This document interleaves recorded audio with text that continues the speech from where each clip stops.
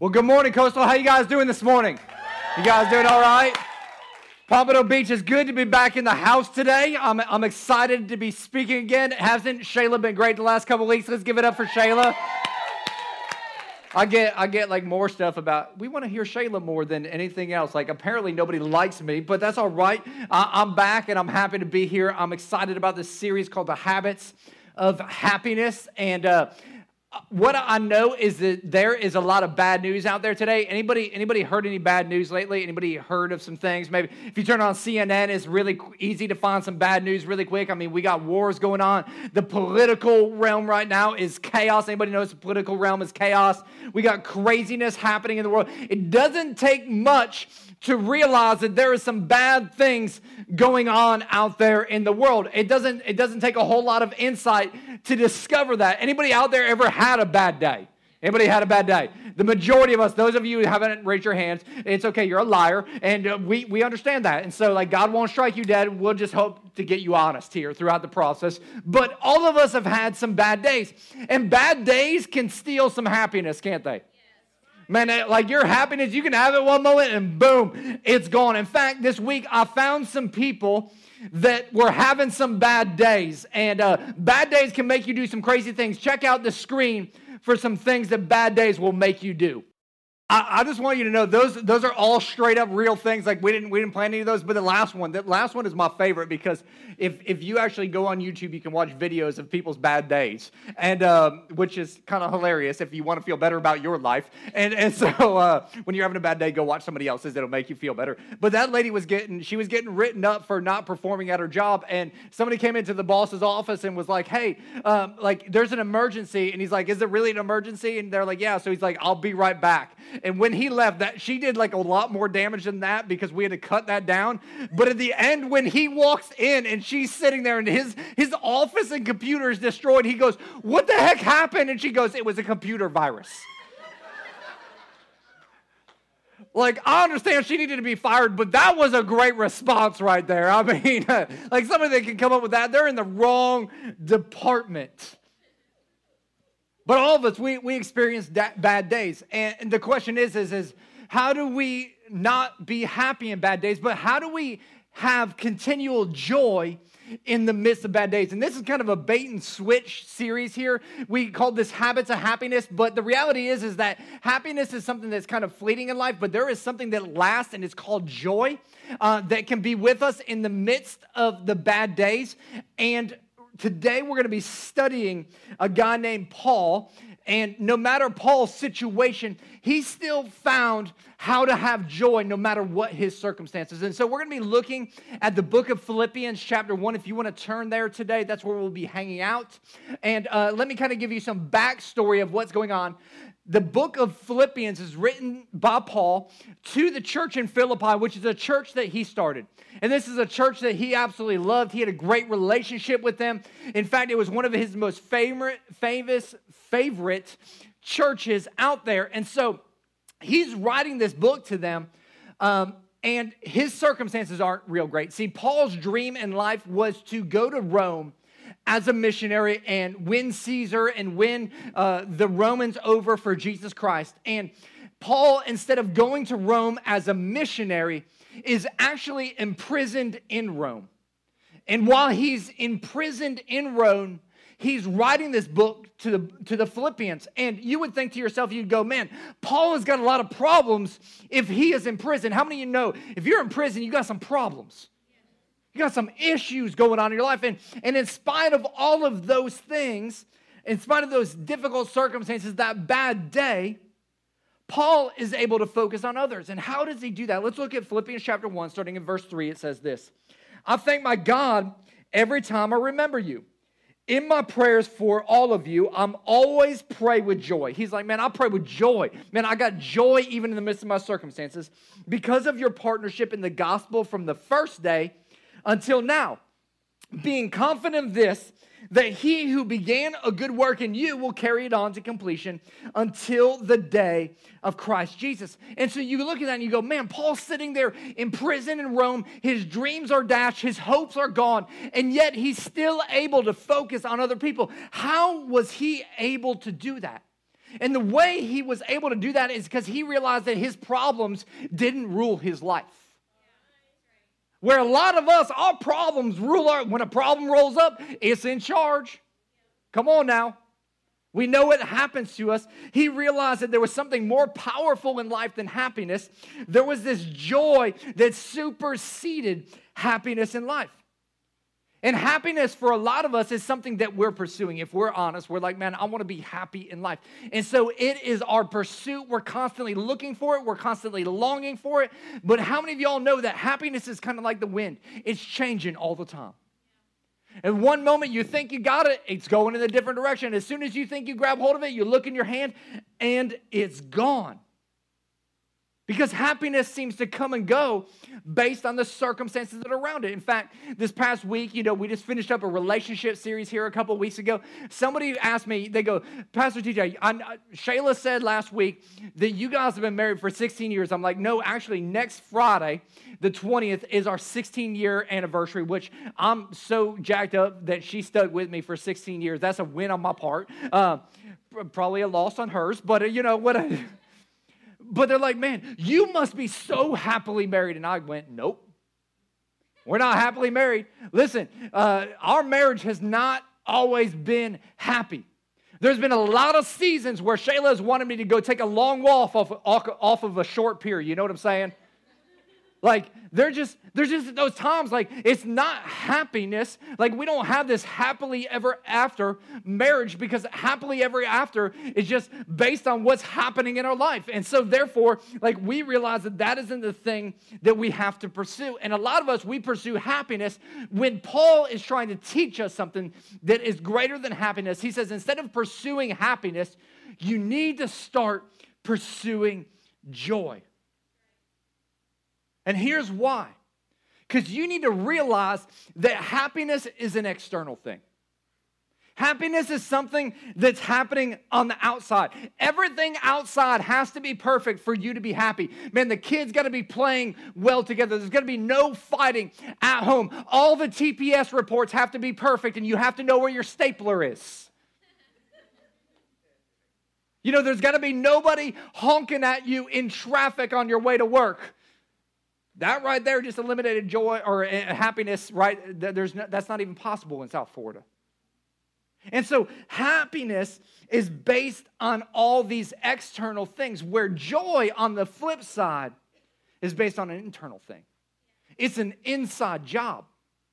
Because if you were to look at the external of what was happening to Paul, you would realize, man, that he had been shipwrecked. He had been snake bitten. He had been beaten. He had been chained. He had been stoned. And I'm not talking recreationally. And so you look at all the external, you go, man, like, he should be jacked up. Like, there should be nothing good in his life. But yet, this is what he says in 2 Corinthians. He says, therefore, don't lose heart. And listen, it's easy if we're basing everything on our heart to lose our heart when we're chained and we're beaten and we're stoned and snake bitten and all those things. He says, though outwardly, the external, we're wasting away. Some of us feel that way right now. He says, yet inwardly, we are being renewed day by day. For a light and momentary troubles, that's a key element for some of us out there. Whatever you're going through right now is light and it's momentary. Like, it will pass. Some of y'all need to hear that because you're going through some junk. And you need to know that this is just a season. That season will end. He says those light and momentary troubles are achieving for us an eternal glory that far outweighs them all. So we fix our eyes not on what is seen, but on what is unseen. For what is seen is temporary, but what is unseen is eternal. And what he's saying to us, he's saying for a lot of us, happiness is based on our circumstances. It's based on what's seen. It's the circumstances that are around us. And if you were to go and look up the word happiness, it comes from the Latin word hap, which means circumstances or luck. It basically is saying if everything works out, then I'm happy. Like if all the dominoes fall in place, then I'm happy. And the word circumstances, if you were to look that up, you would realize that circumstance is actually the circle of your stance. It's the place where you decide to dwell in life. And he says happiness is based off your circumstances. And so what happens is you'll be in a conversation with somebody and you'll go like, hey, bro, how are you doing? And they'll say, well, under the circumstances, I'm this. And I'll be like, well, what the heck are you doing underneath your circumstances? Like, why are you dwelling underneath there? See, on the flip side, joy isn't based on a thing, circumstances. Joy is based on a person, Christ. And for some of us, we need to get that. Like, joy is based on Christ. In fact, quite a few years ago, I was sitting with this couple, and we were doing some counseling, and the guy looked at me. He says, man, I want to get a divorce. And I was like, well, why do you want to get a divorce? And these were his exact words to me. God wants me happy. Some of you are like, yeah, God wants me happy. Like, what was wrong with that answer? Well, here's the problem with that. Nowhere in this book does God ever say he wants you happy. Like, there's not a single passage like, Jesus wants you happy. Nowhere. God never says he wants you happy. You know what God says he wants you? He wants you obedient. See, he isn't concerned about your happiness. He's concerned about your obedience, because when you become obedient, you'll realize there's something better and bigger than happiness that comes through a relationship with Jesus that is so much greater, that's so much more lasting than the happiness you can ever experience, and that's the joy of knowing Christ. Woo, man, I'm preaching right now. This is good. Then Paul says, and later in Philippians, he says, for I have learned to be content, whatever the circumstances. See, what Paul realizes is that obedience leads to contentment, which leads to joy in your life. Because your life isn't based on circumstances, it's based on Christ. And for a lot of us, happiness is based on chance. We're hoping that everything goes well. And a lot of us, we're leaving our life to chance. In fact, a lot of people, they're banking their entire life off the lottery. A couple months ago when the lottery was $1 billion, you don't know how many people were walking into church and going, man, Pastor TJ, I'm telling you what, when I win the lottery this week, I'm going to buy the church a building. I'm like, what else are you going to do? And they like started listing stuff. Like, they were basing their entire life on a chance, a 1 in like 64 million chance. And you can leave your life to chance, or you can decide to choose joy, which is based on a choice. Because it doesn't matter what is happening in life, because you have a choice. All of us have a choice in life. See, joyful people aren't lucky. Joyful people are not more fortunate than other people, because everyone's got problems. Every single person's got problems. Everybody that follows Christ and loves God has got problems. If they don't, they're dead. And that's their problem, okay? But all of us have got problems. In fact, Deuteronomy says this day I call heaven and earth as witnesses against you, that I have set before you life and death, blessings and curses. Now choose life. See, God is telling us that, like, man, we have options out there. We can choose life, or we can choose death. We can choose blessing, or we can choose curses. We can choose joy, or we can try to run after happiness. It's our choice.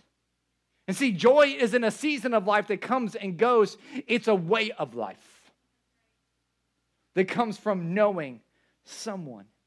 And I believe that as we study Philippians here, we'll discover the secret to joy in our life. And we'll come to this place where we have this mentality of no matter what's happening to us or in us, it doesn't matter, because we got something that's greater than that, and we are going to be okay. We're going to have something that's of substance in our life. And so Paul continues in Philippians, and he prays this prayer for the Philippian church. And I believe it's a prayer for us as well. And I want to read it to you out of verse 9 through 11. And it says, and this is my prayer, in case you didn't know what his prayer was, that your love may abound more and more in knowledge and depth of insight, so that you may be able to discern what is best and be pure and blameless until the day of Christ, filled with the fruit of righteousness. What is that fruit? It's joy, peace, love, patience. It's all the things that we all want in our life. He says, you will be filled with the fruit of righteousness that comes through Jesus Christ to the glory and praise of God. So, how does that work? How are we able to discern? How are we able to love? How are we able to comprehend when bad things are happening to us in life? How are we able to take all that in and have this joy in the midst of the difficult situations? And practically, how we do that, number one, if you're taking notes, you got to get over the distraction of what happened.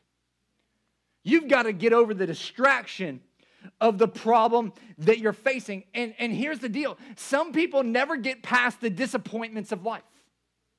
They just don't. They just keep rehashing that thing, living it over and over and over again, analyzing it. And what happens is they end up ruining a good day, reminiscing on bad days. Because they've never gotten past their problem. They've never been able to move beyond that. And Paul, this is what he says in verse 12. He says, now I want you to know, brothers, what has happened to me. Listen, some things have happened to him just like they've happened to you. But what Paul has is some different perspective. He says, to me, that has served to advance the gospel. He goes, listen, I know that there's some things that have happened to me, but I see something in those things. And I realized that the plan that I planned to go as a missionary to Rome, and I'm here as a prisoner. That was not my plan. Anybody ever had some plans that didn't go their way? Oh, yeah. All of us have had plans that didn't go our way. He says, but man, God is doing something. In spite of my plan not working out, God is up to something. And I understand about having plans. I've had a lot of plans for my life. In fact, Shayla shared a little bit about one of our plans. We planned on having kids. In fact, we had built this brand new home back in 2005, 2006. It's this incredible home. We had planned for the future. We planned on having 2 kids. We were going to be the average American family. We were going to have 1 boy, 1 girl. Timothy James McCormick III, we were going to call that joker Trip. We already figured out his name. We hadn't figured out her name. So that was still up in the air. But we started playing. We decorated a boys' room. We decorated a girls' room. We are practicing for kids. And praise the Lord, hallelujah. Practice supposedly makes permanent, but not in our case. So, so we're practicing, and no kids. Finally, we start going to doctors trying to figure out what's going on, and our plans come crashing down because we hear in November of 2007, we're never having kids. Terrible thing. Troubling thing. It's the kind of thing that makes you go, why? God, why is this happening? Why are you doing this for somebody else, and why are you not doing that for me? Anybody ever ask the why question in their circumstance? Yeah. Why? And it can be so frustrating, and you just want to, in those moments, you just get down, and you can just go on this endless cycle of whys. And those whys end up becoming this major distraction in your life. But instead of asking, why is this happening? You might want to start asking God, what are you doing? Some of y'all need to hear that today because you're asking why, and God's trying to shift your focus a little bit and get you to start asking what? God, what are you doing? God, what is your purpose? God, what do you want to show me? God, what do you want to do through me? And as we start to ask the what question, we'll start to figure out what God is doing, and that will lead us to discover new opportunities. To discovering some new opportunities in your life. Because what God will do is He'll start to change your obstacles into opportunities. He'll start to take your setbacks and turn them into setups, because God is in the process of not changing our circumstances, but changing us. And see, in that process, while we weren't going to birth a child, and we were going, God, why aren't you letting us birth a child? What God was doing is He's saying, man, I got something else for you to do. And what I want you to do is I want you to birth a church. Because the next month, God started speaking about birthing something different. And let me tell you something, ladies. Birthing a church is harder than birthing a kid. We can argue about that all day long. It hurts. It's painful. You think kids are expensive? Try a couple $100,000 for a church. But God was up to something. We started asking what, man, it changed everything. Got us to see some new opportunities. Paul continues on in verse 13. He says, as a result, it's become clear throughout the whole palace guard. All of a sudden, he's realizing, man, I got an audience here. And to everyone else that I am in chains for Christ. And because of my chains, most of the brothers in the Lord have been encouraged to speak the word of God more courageously and fearlessly. See, he realized that, man, his new opportunity was a more powerful entity than the people he would have reached anyways, because he would have reached the common people, but all of a sudden he's sitting with the most powerful people, chained to him. They didn't have anywhere to go. They had to listen to his message. And because he's preaching the gospel, man, it's inspiring other people to start preaching the gospel with courage and fearlessly. And see what that got Paul to do and what that will get you to do when you start to focus on new opportunities is it'll get you to change your perspective to focus on what really matters. You start to realize what really matters in life because we allow so many things to steal our joy. So many common things that aren't that big of a deal. So many things that if we were to look at it in a different perspective, if we were to say, a week from now, would this situation even matter? Most of us, and most of the things that steal our joy in those moments, the guy honking behind us at a light, the person cutting us off in traffic, the kid throwing his toy at a friend's head, like those things aren't going to matter a week from now. Like kid at the head might matter for 2 weeks, okay? But most of the things that steal our joy, they're not going to matter a month from now. A year from now, you need to ask yourself, is this really going to matter? Or you ask the big question, in light of eternity, does this really matter? Then why am I letting it steal my joy? See, Paul was dealing with those problems, and this is what he says in verse 15. It is true that some preach Christ out of envy and rivalry, I can't say that word, but others out of goodwill. The latter do so in love, knowing that I'm put here for the defense of the gospel. He says, the former preach Christ out of selfish ambition, not sincerely, supposing they can stir up trouble for me while I'm in chains. And here's the key thing. He goes, but what does it matter? See, when we're dealing with some difficulty, sometimes we just need to step back and go, but what does it matter? We need to be like the lady and go, ain't nobody got time for that. Like the problem, ain't nobody got time for that. That's what Paul's saying. He's like, ain't nobody got time for that. I got junk to do. He says, in spite of that, he goes, the important thing is that every way, whether from false motives or true, Christ is preached, and because of this, I rejoice.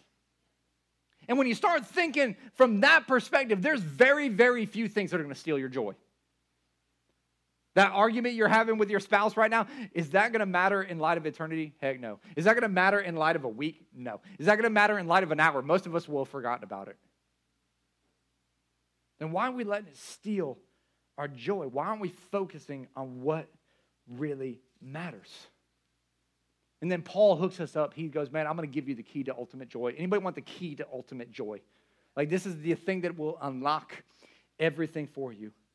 He says in verse 21, for to me, to live is Christ, and to die is gain.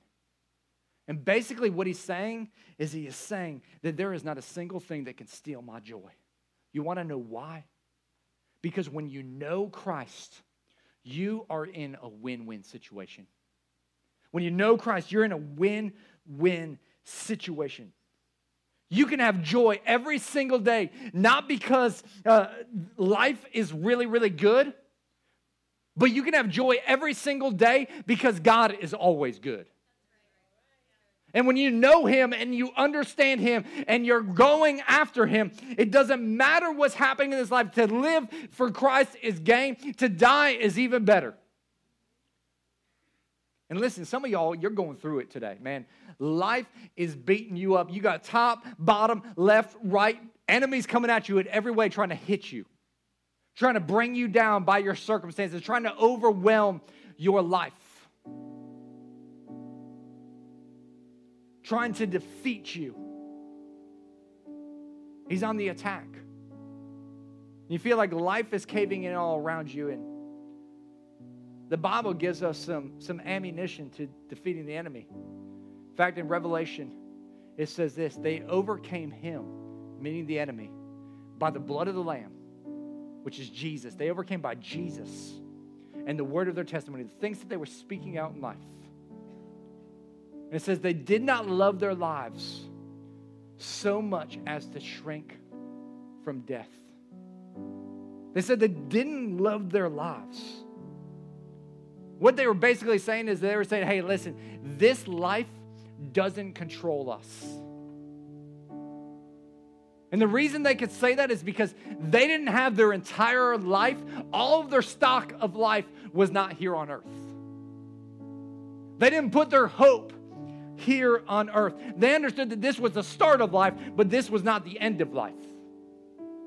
That this was just the beginning.